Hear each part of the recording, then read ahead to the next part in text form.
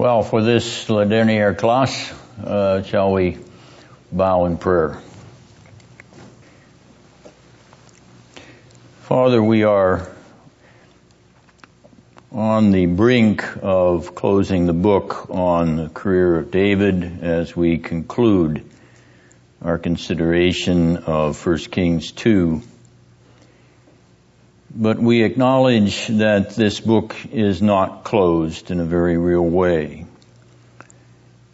It is a book that is open to the sons and daughters of the Lord Jesus, who read in these pages the portrait, imperfect and even sinful and imperfect portrait of their sinless and perfect Savior. We are grateful that the Son of David, who is your dear Son, O Heavenly Father, rules from an eternal throne and has brought in an everlasting kingdom which will never decay nor be destroyed. And so, O Lord, draw our hearts in that open book manner into the book of life, into that scroll which is laid up before the throne of God. A scroll which is at the feet of the eschatological David, even our dear Savior, Jesus Christ, in whose name we pray. Amen. 1 Kings chapter 2. These last words of David to Solomon complement the last words of David in 2 Samuel 23. Is our narrator tying David's final words from his pen to his dying words from his lips? The reciprocal parallels are striking. Indeed, they are remarkably emphatic. David, as devout, ruling in the fear of the Lord, 2 Samuel 23 verse 3 with 1 Kings chapter 2 verse 3, is also David as just, righteous requiter of guilty blood for innocent blood. 2 Samuel 23:3 with 1 Kings 2:5 and 6, 8 and 9. And this is also David in covenant with God's promise to his house, his seed, his sons. 2 Samuel 23 verse 5 with 1 Kings 2 verse 4. And yet, the echo of David's last words here captures the last words of another magnificent servant of the Lord.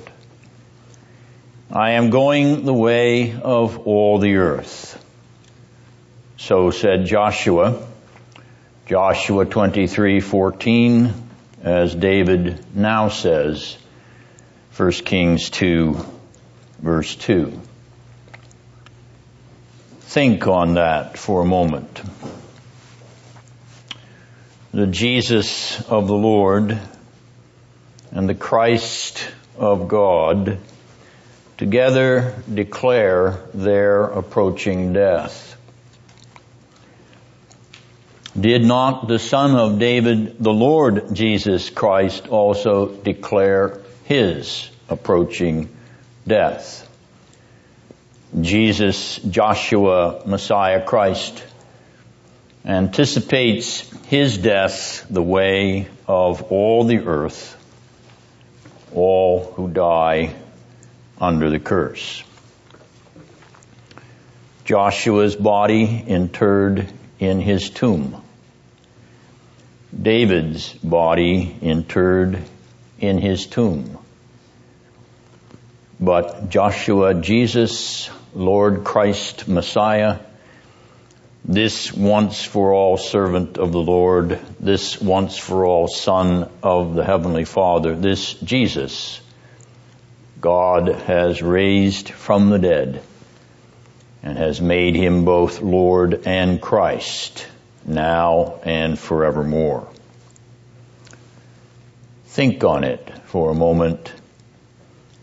Joshua, David, Jesus Christ bound together by the echo of Genesis 3. But the one who is eschatological Savior and eschatological David is also eschatological Adam, because he is the eschatological Son of God. Think on it for a moment. These last words of David to Solomon are retrospective of the man and his life before the face of God. We have here a dying confession of faith from the lips of David, retrospective of his living profession of faith from his lips and his pen and his lyre. What legacy of trust in the Lord would David charge his son with? With keeping the Lord's ways? With keeping the obligations of the Lord's statutes, his commandments, his ordinances, his testimonies? Keeping the law of Moses as the rule and standard of his life? Are not all these obligations a mirror of the character of God himself? A reflection of God's moral being, his ethical nature? Are not all these commandments of the law of Moses a mirror of heaven? A reflection of the ways of the kingdom of heaven? Does not David encourage Solomon to live morally, ethically, obediently, to live out of heaven, out of God's character, God's holy, moral character? Keep the obligations of the Lord your God. Keep his commandments. This is the way of life. This is the way of the throne of the King of heaven. In addition to a final confession of faith, we have a final disposition of righteous justice. Joab, the sons of Barzillai, Shimei are all to receive just requital. The man Joab's blood is to be shed, for he shed man's blood. Shimei is to be cursed, for he cursed the Lord's anointed.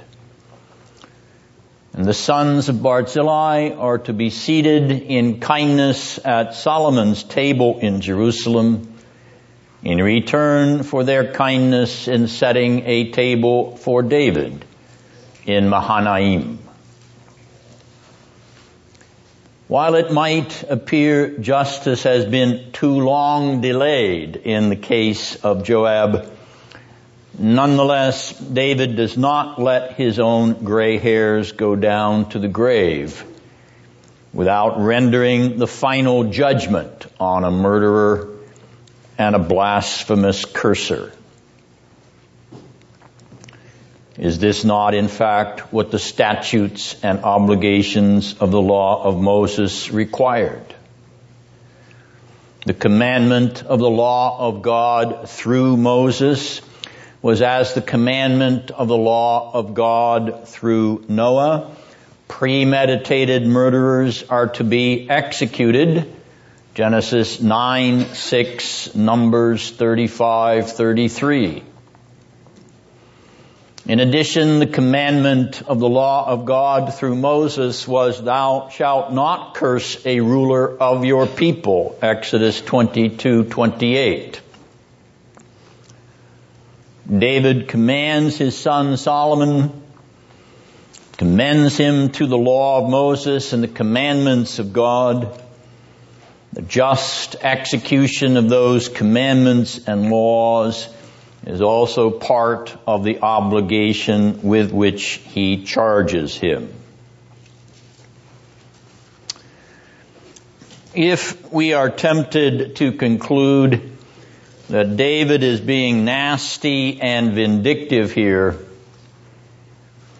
let us keep in mind that no less than the divinely inspired Apostle Paul endorses capital punishment for murder.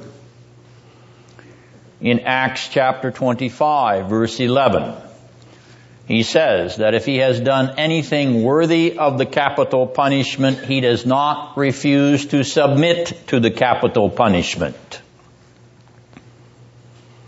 Note also his comment about the civil ruler bearing the sword of capital punishment in Romans 13, verse 4.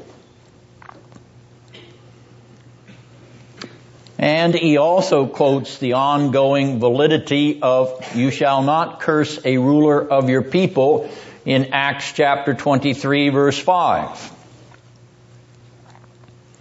To object to David's righteous judgment here in 1 Kings 2, 5 and 6, 8 and 9 is to object to the New Testament Apostle Paul, is to object to the law of God, which is continuous on this point from the Old Testament era to the New Testament era. If David is regarded as some primitive barbarian, then so is the God of Genesis 9:6, Numbers 35:33, and Exodus 22:28.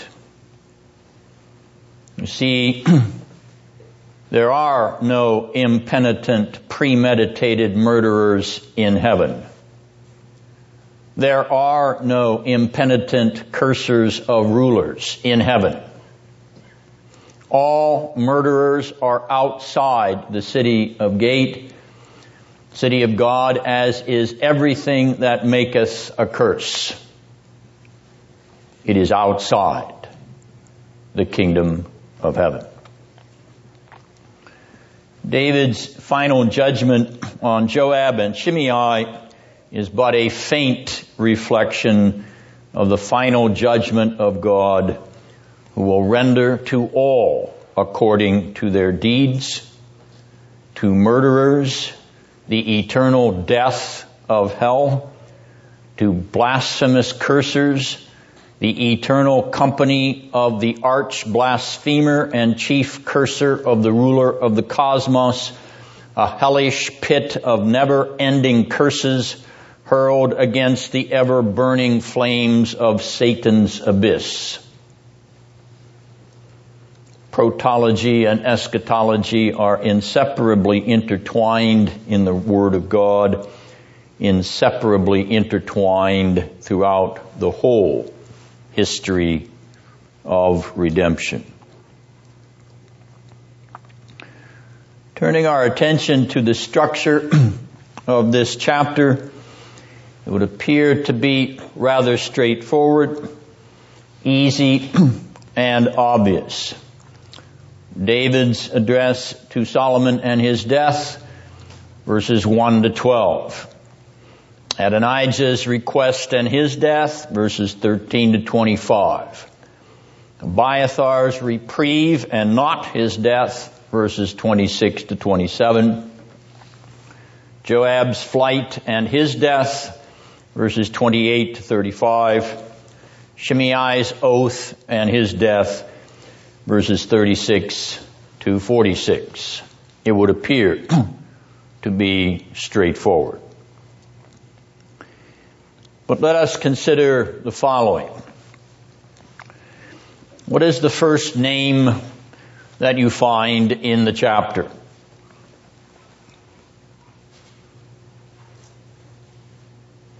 David. And what is the last name that you find in the chapter? Solomon. Suggestive, is it not? Suggestive that the first and last name that frame the chapter are the transitional names, the names in transition of the royal succession reflected in the names of the father and his royal successor son. And as you go back to the first chapter of 1 Kings, you will notice that the first name that you read in the first verse of chapter 1 is David, and the last name you read in verse 53 is Solomon. Our narrator is symmetrically lining out his transitional narrative. Now, let's observe verse 1 again of chapter 2. And then let's look down at verse 12 of chapter 2. As you examine those two verses, what do you notice about the name sequence in verse 1? You've already answered the question, what's the first name? David. Okay. Any other name appear in that first verse? Solomon. Okay. Now in verse 12. Solomon and David. What do we call that?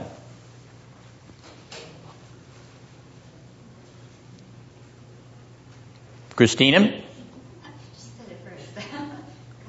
It is a chiasm. Okay. There is the Greek letter chi, or a chiasm, the crisscross pattern. But as we line it out in a linear fashion, we see what one of the purposes of the chiasm is.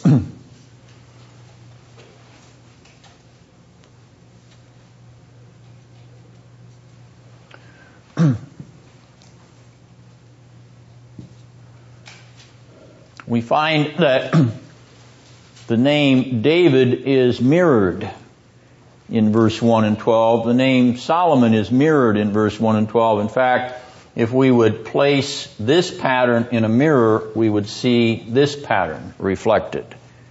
The chiasm is a mirror paradigm, so that this unit, verses 1 to 12, is a mirror reflection of David in Solomon, and Solomon reciprocally in David.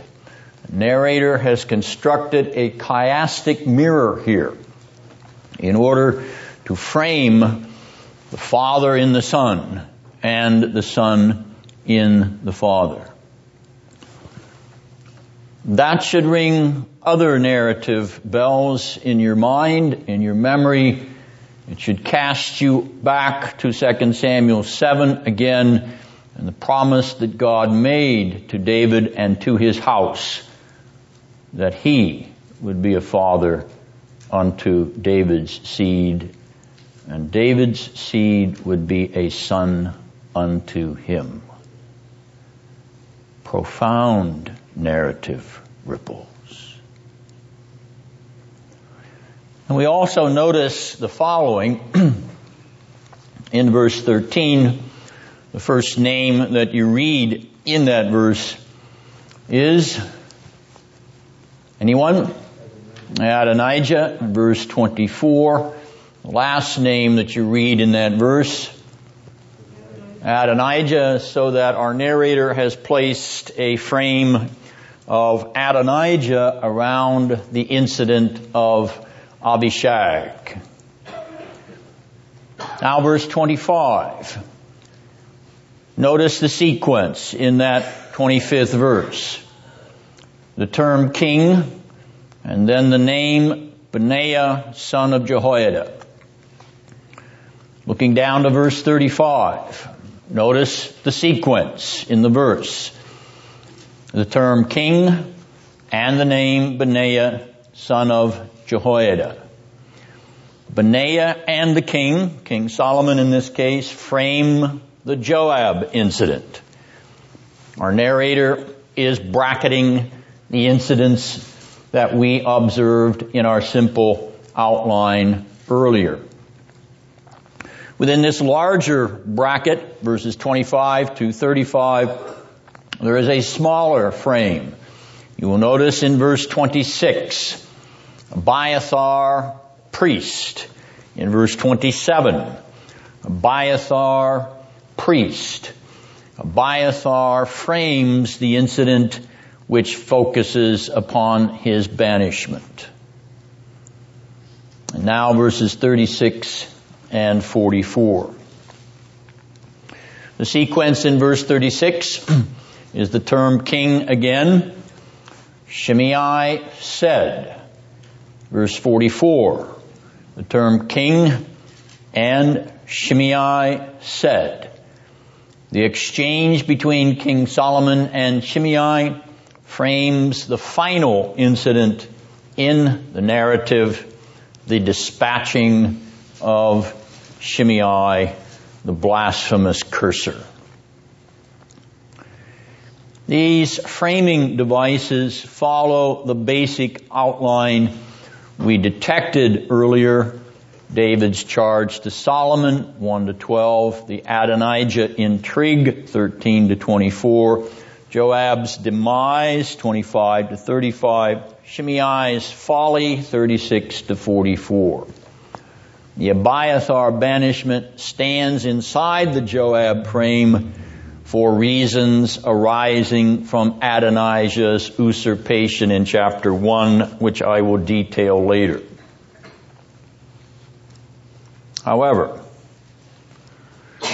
we notice a formulaic refrain which places a literary staccato upon the discrete narrative portions of this chapter. It is the sentence, Benaiah, the son of Jehoiada, fell upon him so that he died, or put him to death. This refrain concludes the Adonijah pericope, verse 25. It concludes the Joab pericope, verse 34. And it concludes the Shimei pericope, verse 46. Following David's instructions to Solomon, the conspirators against the throne of David and Judah are dispatched by Benaiah, son of Jehoiada, at the command of the king. It is significant that although David does not specify Adonijah, nevertheless, Solomon unmasks his half-brother's ploy as an assault upon his throne. The same traitorous crime indulged by Joab and Shimei. It is the throne of David, now the throne of Solomon, which is under attack from this band of treacherous traitors. And as David instructs Solomon to deal with two of them, so Solomon himself quickly deals with one who is the very reincarnation of his other half-brother Absalom. Like father, like son? Well, in principle, but this son will not dally. This son will not hesitate with a base traitor maneuvering for his throne. Adonijah is executed as immediately as his treachery is revealed. Solomon will nip it in the bud. He will not coddle it. Which alerts us to another motif or Leitwörter running through this chapter. It is a motif which will be featured throughout the entire corpus of 1st and 2nd Kings and beyond, the theme of the throne of David. Anchored in God's covenant promise to David and his house in 2 Samuel 7, the continuity and perpetuity of a Davidite on Judah's throne is the barometer of the kings of Israel and Judah down to the destruction of both kingdoms. It is for the Lord's sake and for the sake of David his servant that God extends the seed of David on the throne of Judah at the 586 BC. And that motif echoes and re-echoes itself through 1st and 2nd Kings. And it is for the Lord's sake and for the sake of David his servant that we read, "You shall call his name Jesus, for he will be great and will be called the Son of the Most High. And the Lord God will give him the throne of his father David, and his kingdom will have no end." Luke chapter 1, 31 to 33, the promise of the Davidite returns. Protology and eschatology interface once more in the history of redemption. Only this time, in the angelic announcement to Mary, this time, once and for all. Once and for all. Here in 1 Kings 2, we observe the word throne in the following verses. Verse 4, throne of Israel. Verse 12, throne of David. Verse 19, 2 times the word throne. Verse 24, throne of David. Verse 33 and verse 45, throne of David. Notice, if you will, that the throne of David and Solomon appears in every sub-narrative in this chapter. Twice in the death scene with Solomon, verses 1 to 12. 3 times in the Adonijah scene, verses 13 to 25. Once in the Joab scene, verses 28 to 35. Once in the Shimei scene, verses 36 to 46. At issue in each of these scenes, according to our narrator, is the establishment of David's throne in his son and the threat to that throne establishment. Notice that term established in verse 12, verse 24, and verses 45 and 46. Once again, a term is repeated in the death scene, verses 1 to 12, in the Adonijah scene, verses 13 to 25, and twice in the Shimei scene, verses 36 to 46. But you say to me, it did not appear in the Joab scene. The word established did not appear in the Joab scene in verses 28 to 35.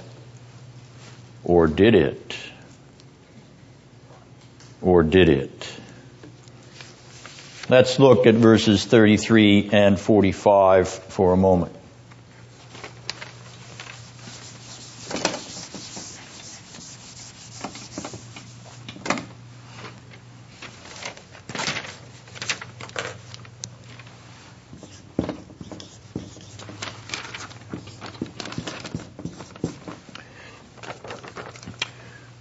What do you notice is the first name that appears in, or the name that is associated with the word throne in verse 33?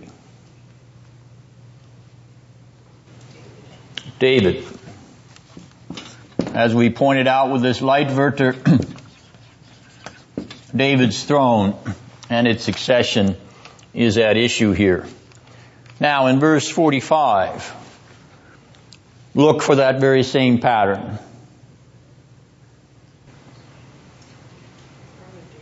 And what do you see first? Throne.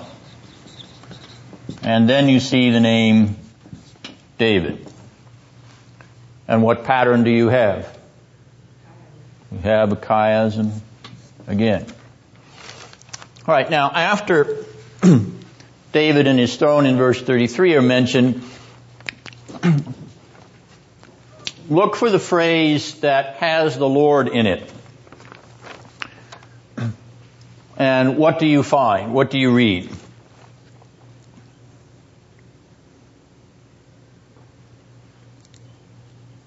Look for the phrase that has Lord in it, and what do you read?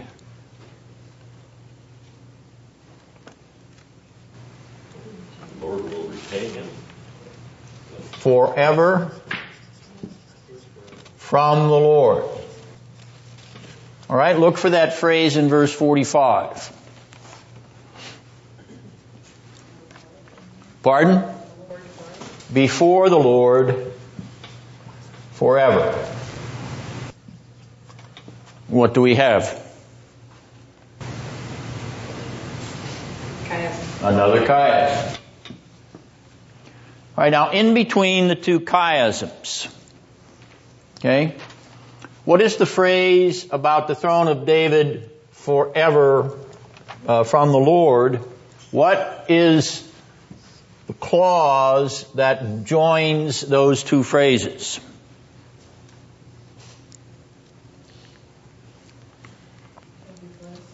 That throne may be not in verse 33.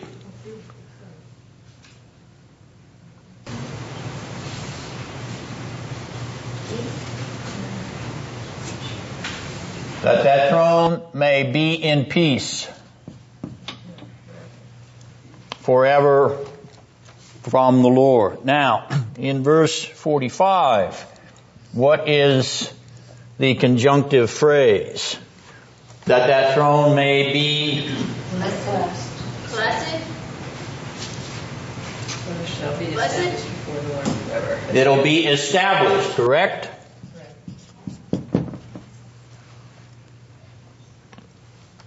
And what is it to establish the throne of David, but to establish it in shalom, in peace? These are symmetrical phrases. In other words, the establishment of the throne of David and Solomon, which is explicit in verse 45 in the Shimei incident, is also implicit by parallel symmetry with the peace that is going to come as a result of David's throne being forever before the Lord. Notice this brilliant and masterful chiastic mirror between those two incidents here, and what is in between is symmetrically parallel. The establishment of David's throne is indeed found explicitly, even symmetrically, in each of the narrative subsections of this chapter. In fact, our narrator has skillfully crafted a perfect mirror chiasm into the end of the Joab scene and the Shimei scene so as to mirror the symmetry of Solomon's declaration, the throne of David, his father, is established in the peace, shalom, of the throne of the son, Solomon, where shalom in verse 33 is a pun on the name Shalomo, Solomon. No peace established in the transition from father to son unless Adonijah is dealt with, unless Joab is dealt with, unless Shimei is dealt with, no peaceful establishment of the throne of Father and Son, unless those with blood in their hearts and blood on their hands are removed. No peace unless those who hate peace unto blood are isolated and removed. Thus, the kingdom was established in the hands of Solomon, verse 46.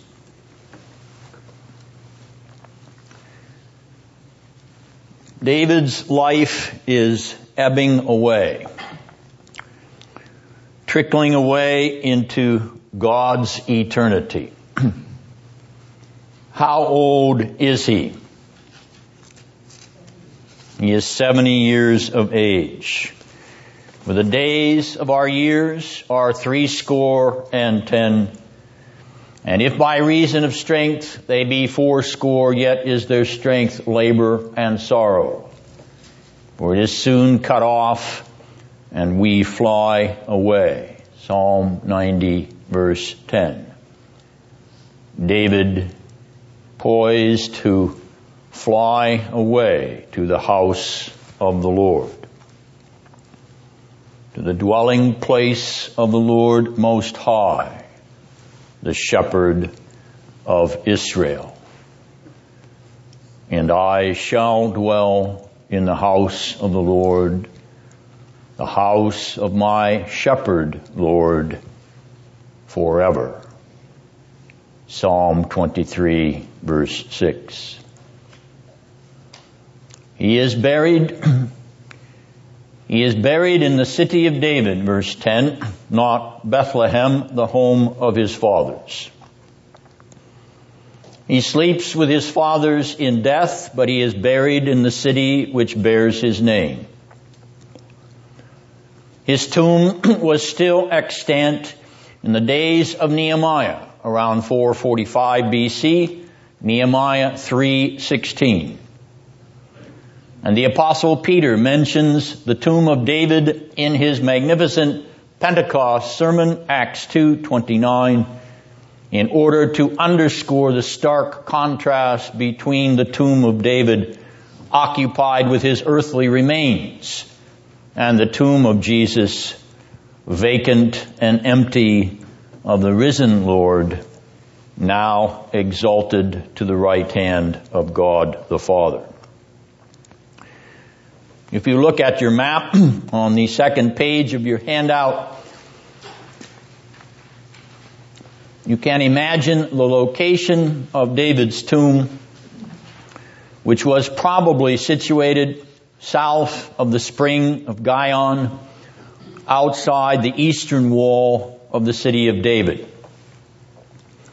It is mentioned also by Josephus, the 1st century AD Jewish historian, the tomb probably disappearing in the Bar Kokhba rebellion in Palestine between 132 and 135 AD. The tomb of David, known even to the returning exiles in the days of Nehemiah, and pointed out by the Apostle Peter by the middle part of the late half of the 1st century of the Christian era, and likely still there until Hadrian's troops smashed Shimei Bar Kokhba, the son of the star, who had driven Rome into the Mediterranean for 2 years, established a rebel kingdom in Palestine. Perhaps it was at that time that the tomb was destroyed and looted finally. But yet, we must leave a slight question mark over that, because all the archaeology on the east side of Jerusalem has not been completed. Before we move on, let's remind ourselves of the year of David's death and Solomon's accession. What year are we in?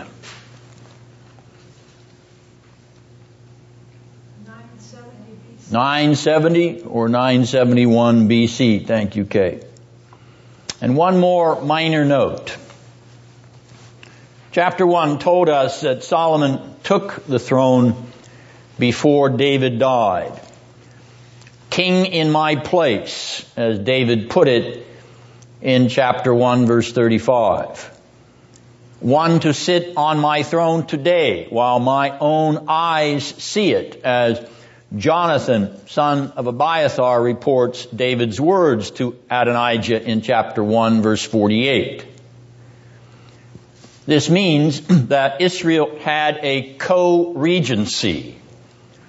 A co-regency for a few days, perhaps a few months. A co-regency prior to the death of David. David and Solomon together, equally, equally sharing joint regency over the nation. The fact that this pattern inaugurates the book of Kings is suggestive. Co-regency will play a large part in the reigns of the kings of both Israel and Judah. It is a fact. Co-regency, which helps explain the apparently contradictory numbers given in Kings for the reigns of the Hebrew monarchs. Co-regency is part of the solution to those apparently conflicting numbers or years of their reigns. The fact that these numbers are reconciled and shown to be historically accurate, not contradictory, is due to the labors of a late 20th century scholar named Edwin R. Teal, who worked out the chronology in his famous book, The Mysterious Numbers of the Hebrew Kings. Now, this is not a book for the faint-hearted. It is extremely complex and technical, but nonetheless, it is a classic defense of the historical accuracy of the reigns of the kings in the northern and southern kingdom, based upon an integration of Assyrian archaeological texts and the biblical numbers. It is a tour de force in its own right because it was written to defend the accuracy and inspiration of the book of Kings and Chronicles. We turn now to the encounter between Adonijah and Bathsheba. The repartee in this narrative, or sub-narrative, verses 13 to 25, is a literary delaying action. She said, he said, he said, she said. And our master narrator builds the level of suspense in this drama. Adonijah's peaceful approach is, again, a pun on the root for the name Solomon. So behind the shalom facade, Adonijah has his sights set on Solomon. Does Bathsheba detect this in her query? Or why else would she interrogate Adonijah about his motives? Does she recall his previous anti-coronation charade in chapter 1? A charade in which she played a principal role at the behest of God's prophet Nathan. Does Adonijah not recall her role in countering his original plot to supplant her son? Or does Adonijah not know about her role in nullifying his royal ambitions in chapter 1? Is Adonijah as naively ignorant of Bathsheba's part in his rejection as Bathsheba is now naively ignorant of his part in the potential ejection of Solomon from the throne of Judah? Are we dealing with two naifs here? What lies beneath this repartee? What is driving the motives of Adonijah, of Bathsheba? Our narrator does not tip his hand, and so he leaves us to consider the drama in several ways. If we read this initial encounter in verse 13 as a straightforward interview between Haggith's son and Solomon's mother,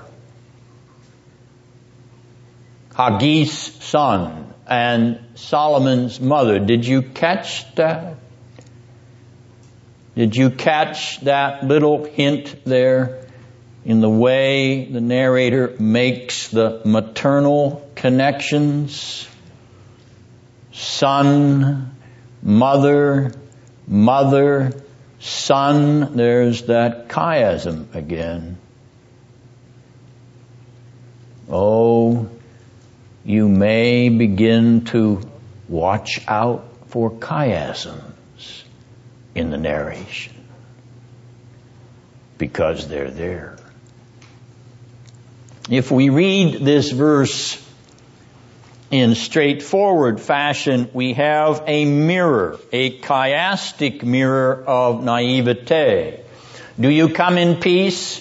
Peace. I have something to say? Speak. Straightforward narrative dialogue. And Adonijah speaks, verse 15, ostensibly pouring out his tragic and disappointed past, his sad tale of being let down from his dreams, and lays upon this mother's heart, the heart of the mother of the king, his tale of woe. What better way to the heart of the king than through the pleas of his mother? Adonijah takes the most auspicious route to gratifying his wishes. The mother of Solomon will intercede for me where I might simply turn him off, were I to appear in person. Straightforward motivation on Adonijah's part. And Bathsheba bends a mother's attentive ear to a plea from her son's brother. An attentive ear to a love story. Don't all mothers love romance? And here's romance right in front of Bathsheba. Adonijah wants to get married. Lovely, beautiful Adonijah wants to marry beautiful Abishag, and what a beautiful couple they will make in a lovely, romantic wedding ceremony. Straightforward narrative reading. I want Abishag for my wife. Ask your son for me. He won't refuse you. And Bathsheba agrees, I will ask him for you. So, straightforward narrative reading. Bathsheba approaches Solomon. And he greets her with honor. He greets his approaching mother with honor, esteems her with a throne chair set beside him, and bends his ear to the request of his pleading mother. He even assures her he will not refuse her request when he hears it, but when he hears it, her romantic request, when he hears it, let your brother Adonijah have Abishag as his wife. When Solomon hears his mother ask that, he does refuse her.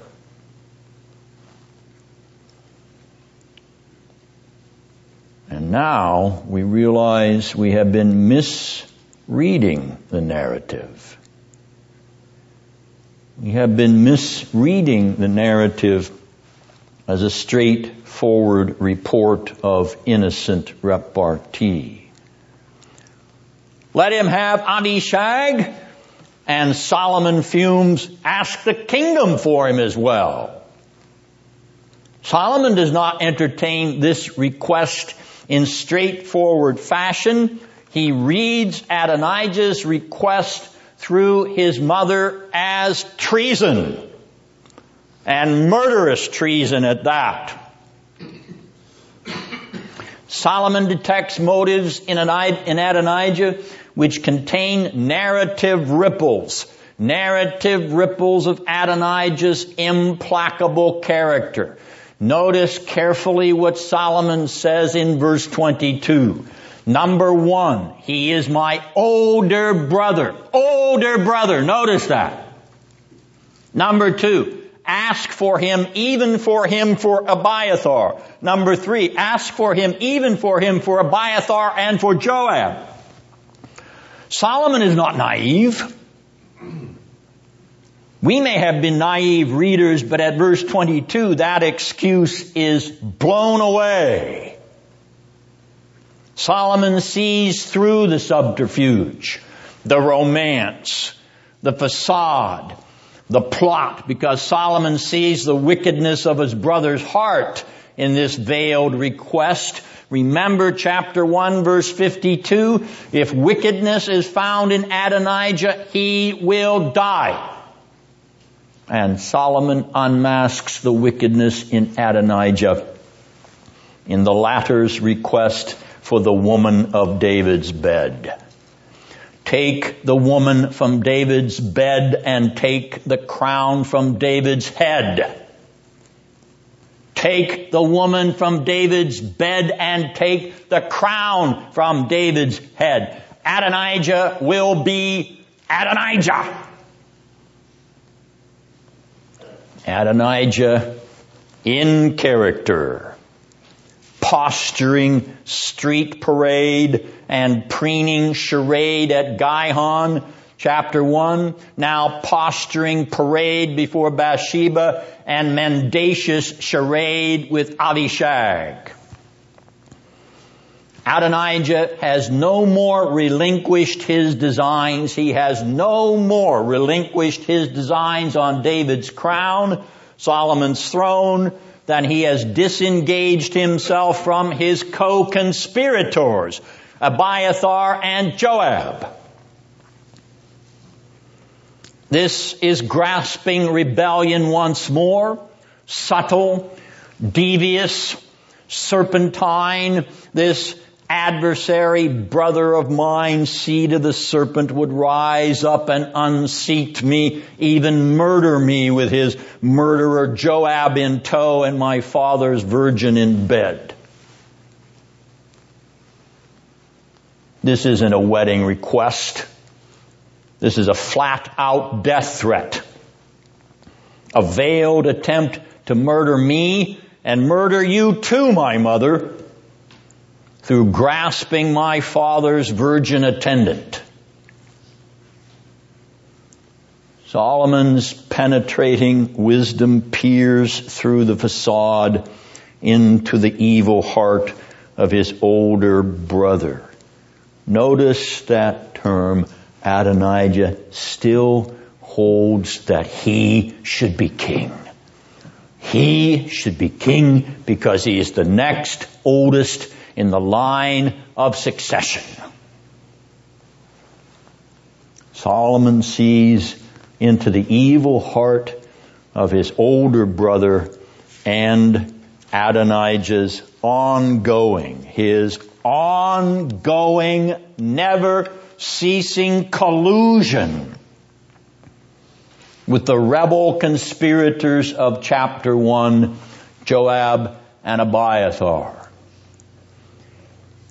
We must read the heart of Adonijah as Solomon does. For out of the heart proceed murders, covetousness, evil desires.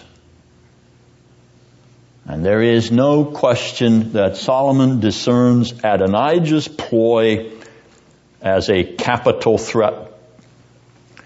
A capital threat which he treats with the capital punishment. There is no innocent lover's request from Adonijah here, else it would not have received the death penalty. Adonijah is executed because his wicked heart was intent upon executing King Solomon. The sword of Benaiah falls upon Adonijah in defense of the life of King Solomon. Solomon spared in the death of Adonijah. For if he had gotten Abishag, he would have had Solomon's throat next. That is what is driving Adonijah.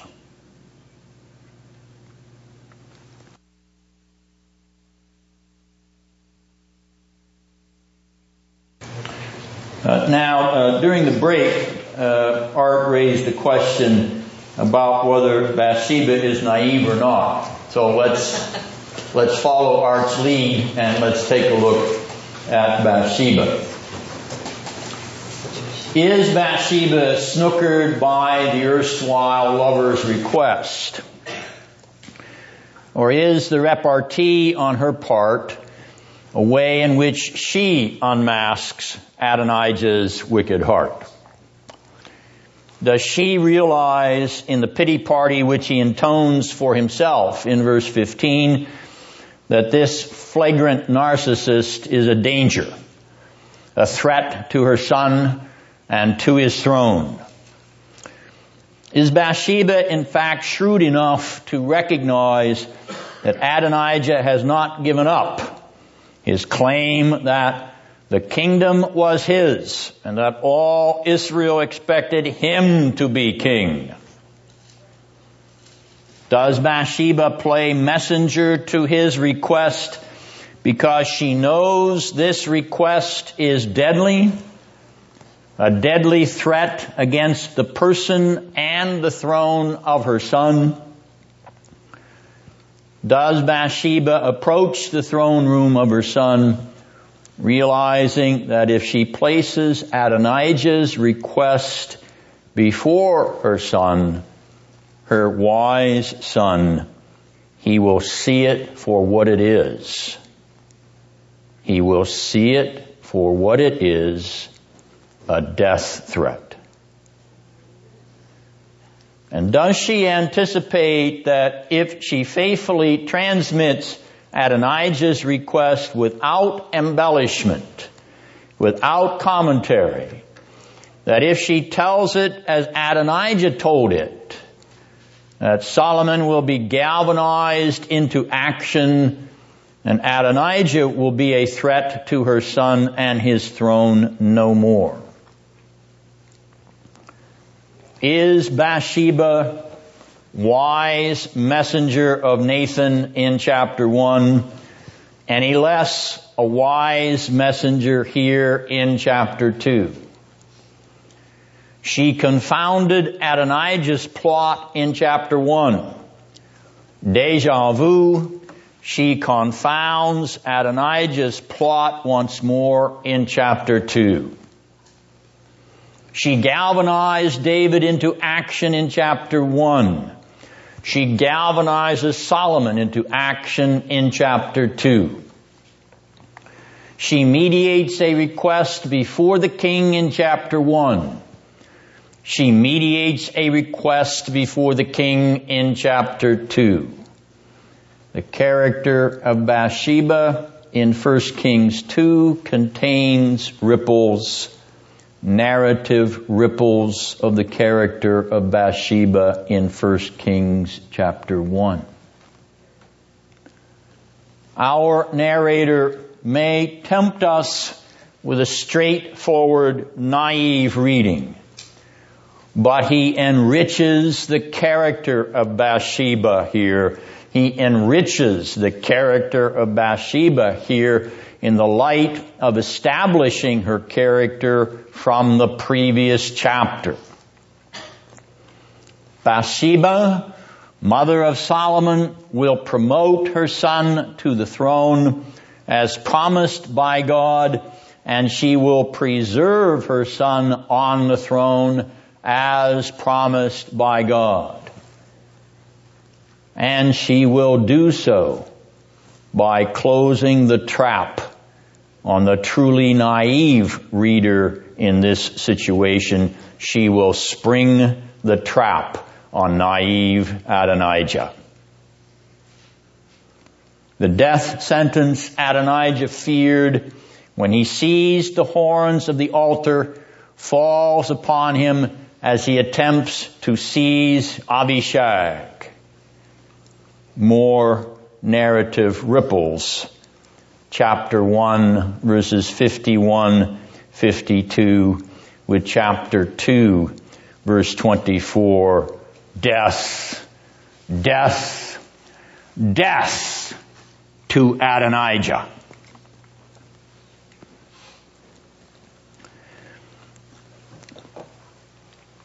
Because Solomon suspects Abiathar is part of this renewed plot, he deals with the traitor priest next. The proximate cause for banishing the priest is his collusion with Joab and Adonijah, perhaps inciting Adonijah to this latest thrust at the throne. But the remote cause of the displacement of the line of Abiathar and his replacement with the line of Zadok, verse 35, is God's curse. God's curse on the house of Eli in 1 Samuel 2, 31 to 36, and 1 Samuel 3, 12 to 14. As Hophni and Phinehas invoked God's curse by their cursed betrayal of his holy function of priest, so Abiathar, in betraying his loyalty to the house of David, invokes the curse of banishment. Banishment from the priesthood and banishment from the tabernacle of God in Jerusalem. God's decree is fulfilled through human dishonor and human irresponsibility. Solomon does not execute Abiathar for his complicity in the plot.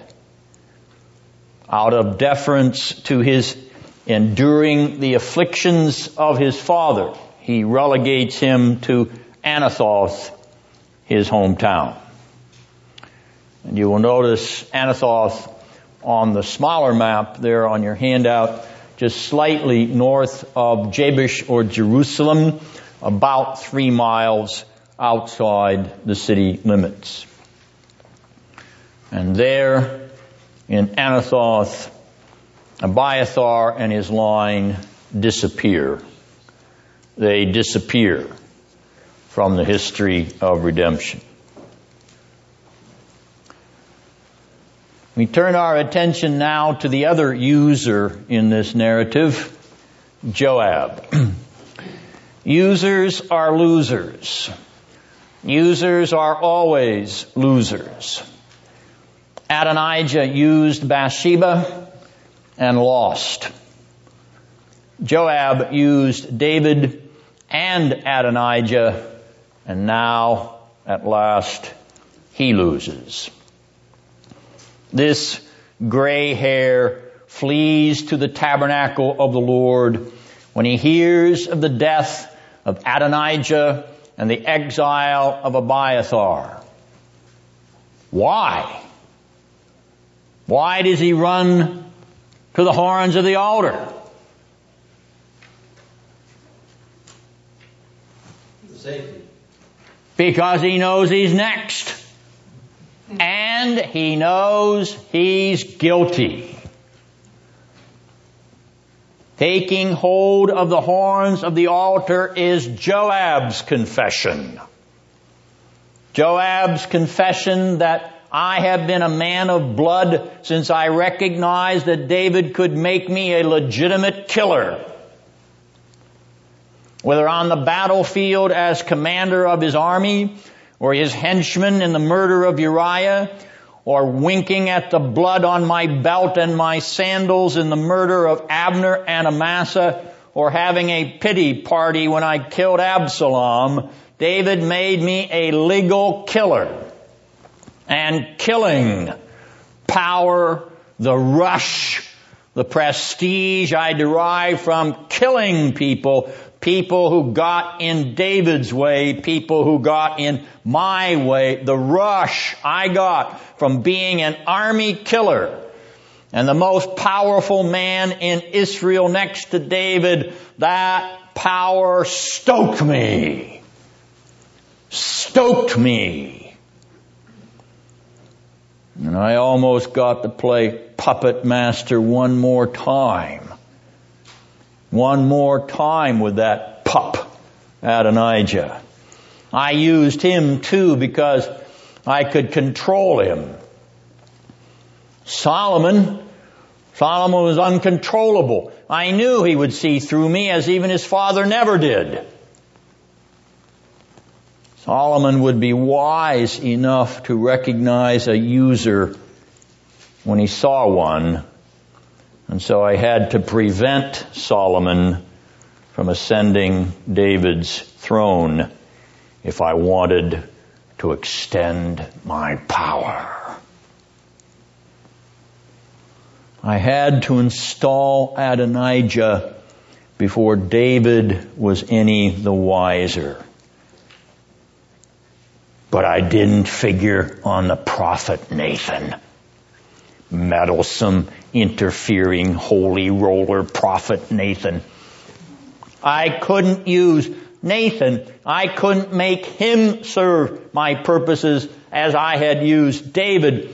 And so, if God was on Nathan's side, and Solomon's for that matter, I'd better get God on my side or it'd be curtains for Joab.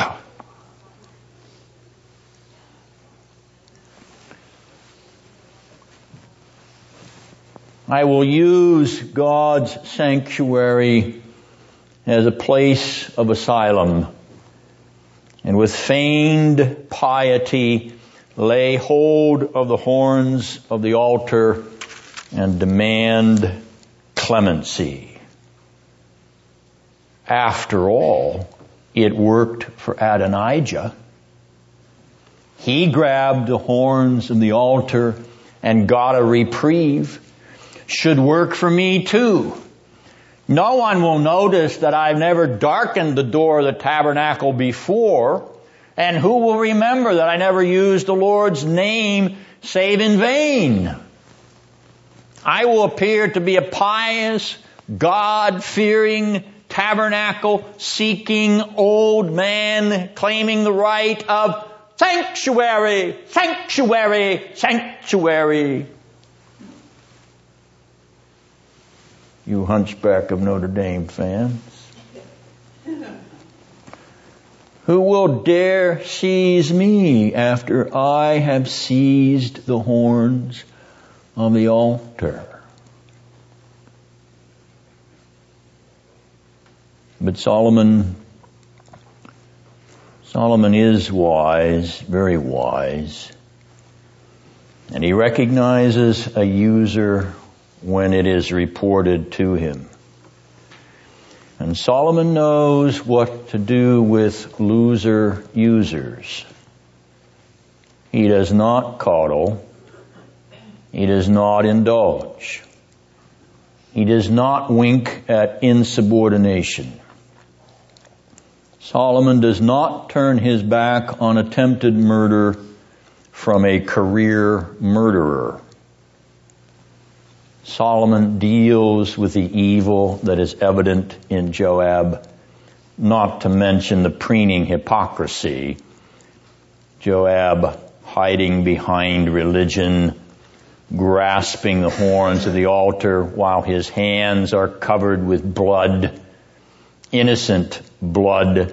Joab, like so many simpering, pious hypocrites, using the religion of the Lord God and the tabernacle of the Lord for their crass, manipulative purposes. Solomon does not hesitate. Benaiah may hesitate, but Solomon does not. Execute that old hypocrite on the very horns of his hypocrisy. He thinks he can use the Lord's house to escape what he justly deserves and defiantly dares me and you, Benaiah, to execute him at the altar. Well, then give him his wish and drag out this man of blood and bury him in the wilderness. Did not Moses say, if a man murders his neighbor with malice aforethought, you are to execute him even if he seeks refuge at the altar of the Lord? Exodus 21:14. How many has Joab murdered? Let the sword of justice devour him whose sword so unjustly has devoured the innocent, even if your sword falls upon him at the altar of the Lord. As Joab shed blood in peace, so in peace shall his blood be shed. And Joab, son of Zeruiah, disappears from the history of redemption.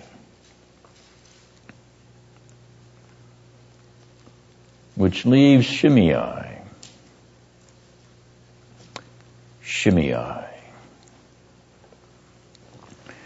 First, our narrator features a scene shift. You will notice from your map, once again the smaller map, that Bahurim is just slightly south and east of Jabesh or Jerusalem. A scene shift in our narration from Bahurim to Jerusalem. Shimei, taken from his comfort zone and restricted to the confines of the city of David, Jerusalem, glorious for situation. On the day he crosses over the brook Kidron to reverse his exile in Jerusalem, on that day his blood will be on his own head. Most commentators consider this detail about Kidron's brook in verse 37 as a mere barrier to Shimei's return to his former hometown in Bahurim, or a limit to his movements anywhere along the valley roads at the confluence of the valley of Kidron and the valley of Hinnom. Perhaps.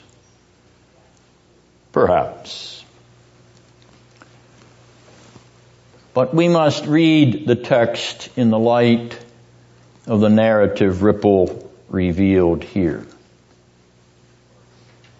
You will recall that David went over the brook Kidron with his face set towards exile and banishment from Jerusalem at the uprising of Absalom, 2 Samuel 15:23. And as David went eastward up the Mount of Olives down to Bahurim, Shimei trailed him, cursing and throwing stones and dust at him. Now Shimei will reverse David's journey. David, whom he cursed and stoned, Shimei will cross over the Kidron westward and set his face towards exile in Jerusalem, the city of David. Shimei will be conformed to relive the exile of David, whom he cursed, by contenting himself with the city from which David was driven out. And if he reverses the reversal, if Shimei once again reverses his exile by setting his face eastward, crossing over the Kidron and turning his back on the city of David, he will once and for all demonstrate his rebel heart, his cursing and cursed contemptuous rebel heart. In returning across the Kidron, Shimei will be like the dog who returns to his vomit. He will once again curse David and his city and his royal throne by spurning the refuge afforded him in the offer to conform himself to the return of the king, to the return of David, to conform himself, to content himself by living out the reversal even in exile, by living out the reversal of David's exile in his own. Will Shimei, in his about face, in his turnabout, will Shimei live? Live content with turning his back on the town where he cursed the king, turning his back on the region beyond Kidron where he hurled stones and dust at his king? Will Shimei live in reverse of his former life and environment by taking the refuge extended to him in the city of the great king? Or will Shimei spurn the refuge of the city of God and cross over once more to his old paths, his former ways, his old environment, and his cursed heart?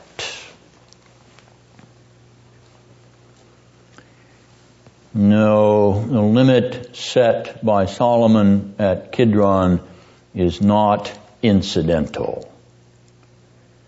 It is a narrative ripple, a very significant narrative ripple, in which Shimei is offered conformity to the life and environs of the king he cursed and abused. Will he turn his back on his former life and embrace the life of the city of David? He says that the terms are good, verse 38. He swears an oath to the Lord, verse 43, that he will live by the terms of his reverse exile, basking in the glory of the Son of the Father whom he abused, basking in the mercy of the Son of the Father whom he cursed. No more curse in this city, Shimei. Mercy unto life from this king and Lord of this city, Shimei. peace and shalom upon your head from the King of Shalom in his royal city, Shimei. Why will you die, Shimei? Why? Because of your evil heart of unbelief. You will not have life. You will not. And so Shimei, rebel-hearted Shimei, cursing-hearted Shimei, abusive-hearted Shimei, and so Shimei, you shall have your heart's desire. And Benaiah fell upon him so that he died. Verse 46. And Shimei disappears from the history of redemption.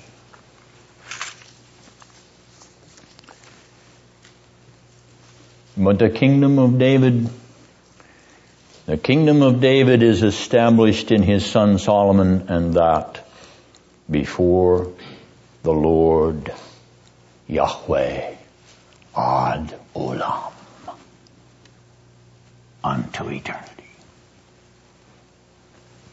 Not even Solomon's own pathetic disobedience could annul the grace of the Lord and his promise to the house of David.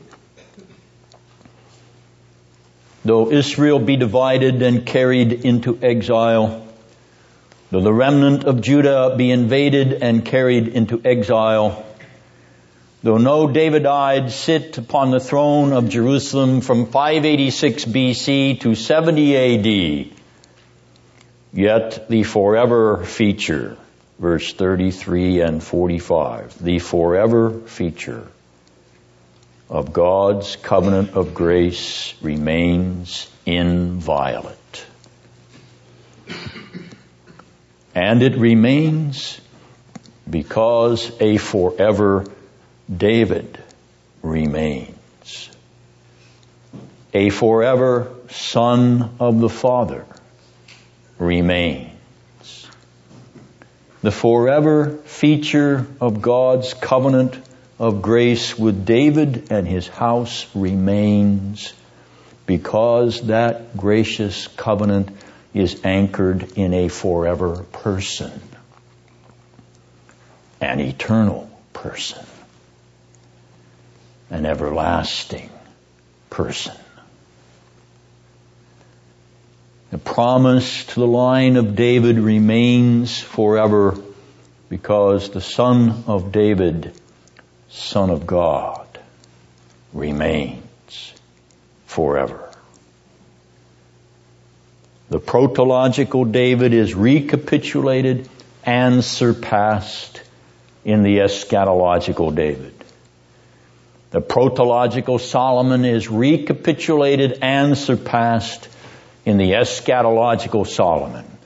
Protology and eschatology weaving their way in narrative ripples through the history of redemption. The whole history of redemption. The whole history of redemption overshadowed by eschatology. The whole history of protology mirroring eschatology. Eschatology, the key to the whole history of redemption. The eschatological David, the key to the historical David. The eschatological Solomon, the key to the historical Solomon. The eschatological, there is the key to the whole history of redemption.